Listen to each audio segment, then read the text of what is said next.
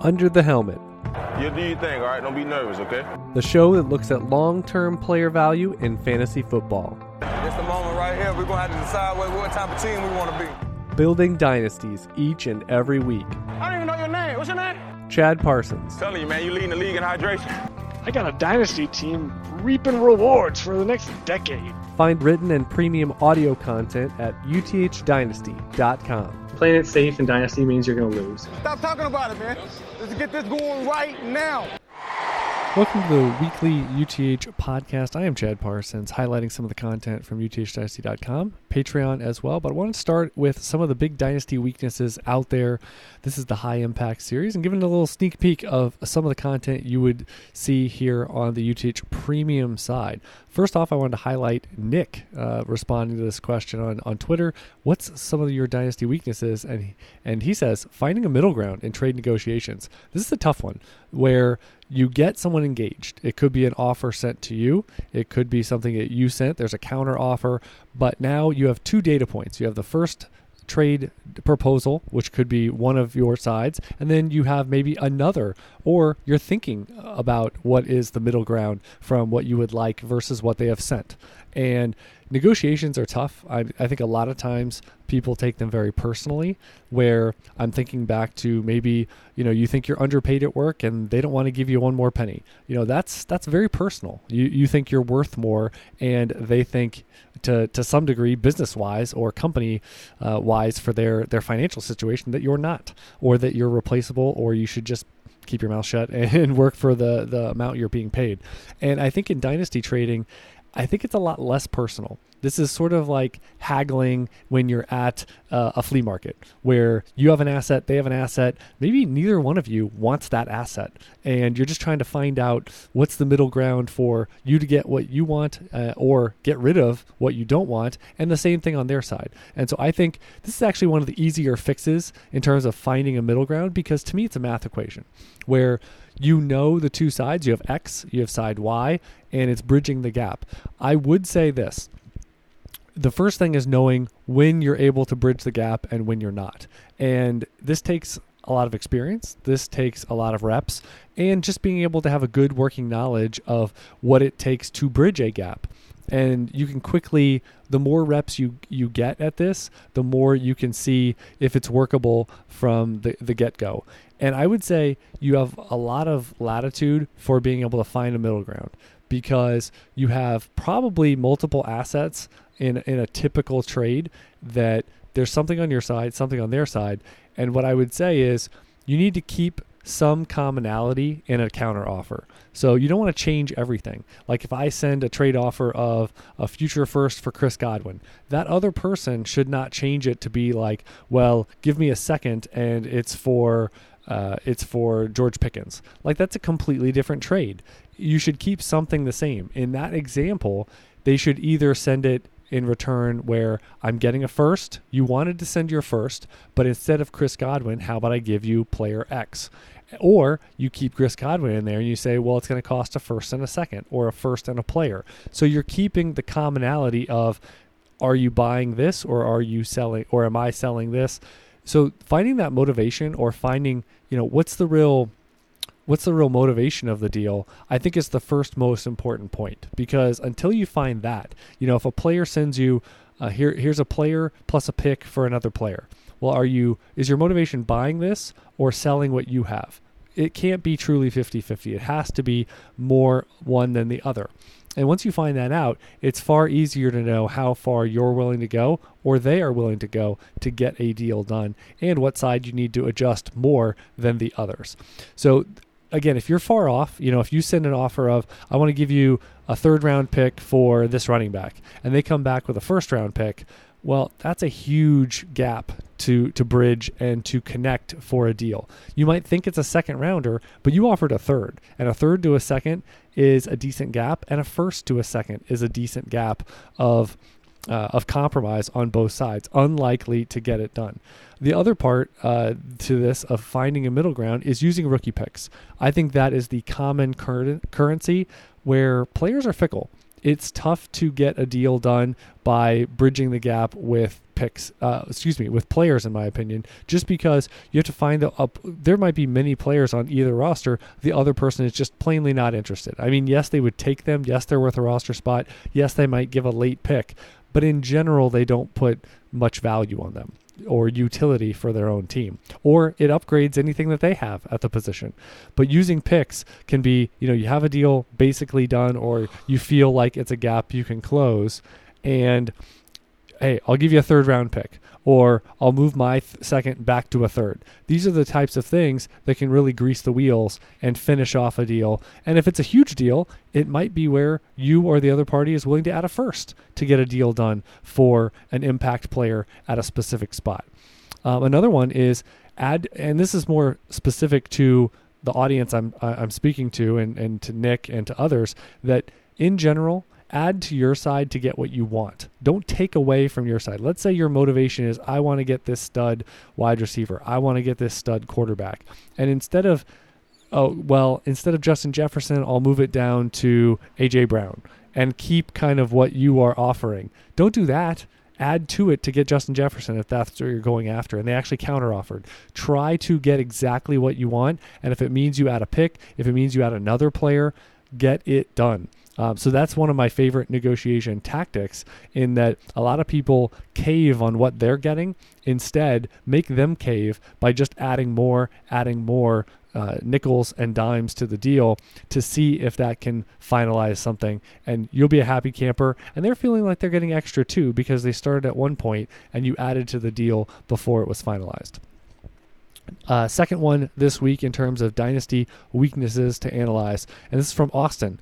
Getting other Dynasty GMs to negotiate. So it can be a very tough and frustrating situation. I would say, first of all, evaluate the situation. Are the offers that you're sending expiring? Are they rejected with no counter? Are they rejected with no counter and no comments? So these are three different scenarios. If the offers are expiring, that's not on you. That is a league that is relatively dormant. Maybe that's going to change closer to or in season, but that's one where, again, you're knocking on doors and no one's answering at all. So that is the worst scenario, that the offers are just sitting out there, and after a week or however long, they expire and just turn into a void trade. And you don't even know if they were seen or thought of at all.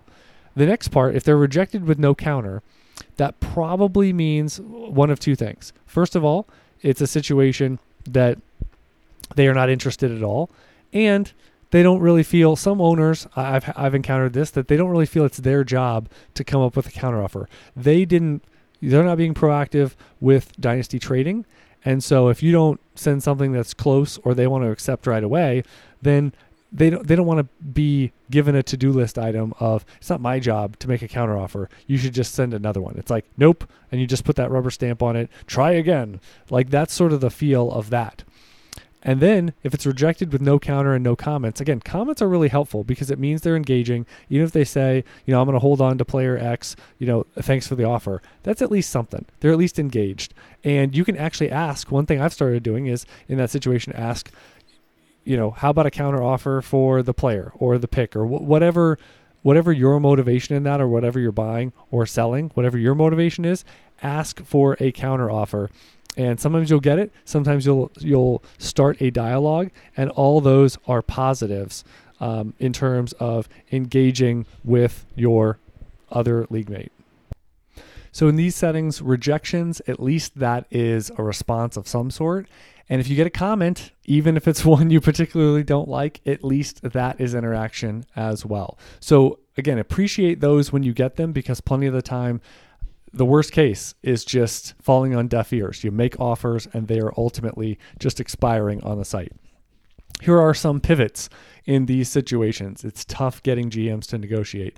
Get more aggressive. If you need to make a move, say it's a rebalancing move, you're filling a need, you are really hoping for this specific player, you really can't go elsewhere across your Dynasty league to maybe a more active owner or a more responsive owner, then be more aggressive, because that other owner and team, they may look at the offer one time from you, they're not going to counter, and they may not look all that often in the off season or some of these drier months. So knowing all of that, you kind of have to put your best foot forward. You may have to overpay, but it's an audience of one. You may be looking for Jamar Chase. He's on one team, and you can't really look elsewhere if you're looking for something specific. I'm trying to make an offer for Josh Allen. Well, he's on one team. So that's where you might have to overpay to get their attention even. So just know that may be one of your pivots. Next one, hope they wake up or are more active closer or during the season. And this is one where we see it all the time, especially trading technically in most Dynasty leagues open January, February, but it may not be until closer to the NFL draft. You might have NFL free agency that wakes folks up a little bit. It may be rookie draft time that people wake up. But after that, could go quiet all the way until August or even September. And so you may have to just reassess or knock on those doors again when there is a more active period globally for your league, even the most dormant of teams. Because guess what? They're going to at least be on there, you would think, for the waiver wire. They would at least be on there once or twice a week to set their lineup, hopefully. Otherwise, they're not going to be in the league very long. They're not paying any attention to their teams. So if you can at least get their attention, they have those pop-ups on a lot of sites saying, you have a trade. And you need to make sure you optimize that with multiple offers. And the other part, so that kind of blends together with my final point on this, which is make sure to engage with more offers for those who do engage with the counter offers, the comments, and send more than one offer at a time, because blending together with what I previously said, that you may get one look. And that might be a random week 3. It might be in August. It might be now in the off season, if you will, with not a whole lot going on. So they might not check in all the time. We don't even know if they have email notifications on.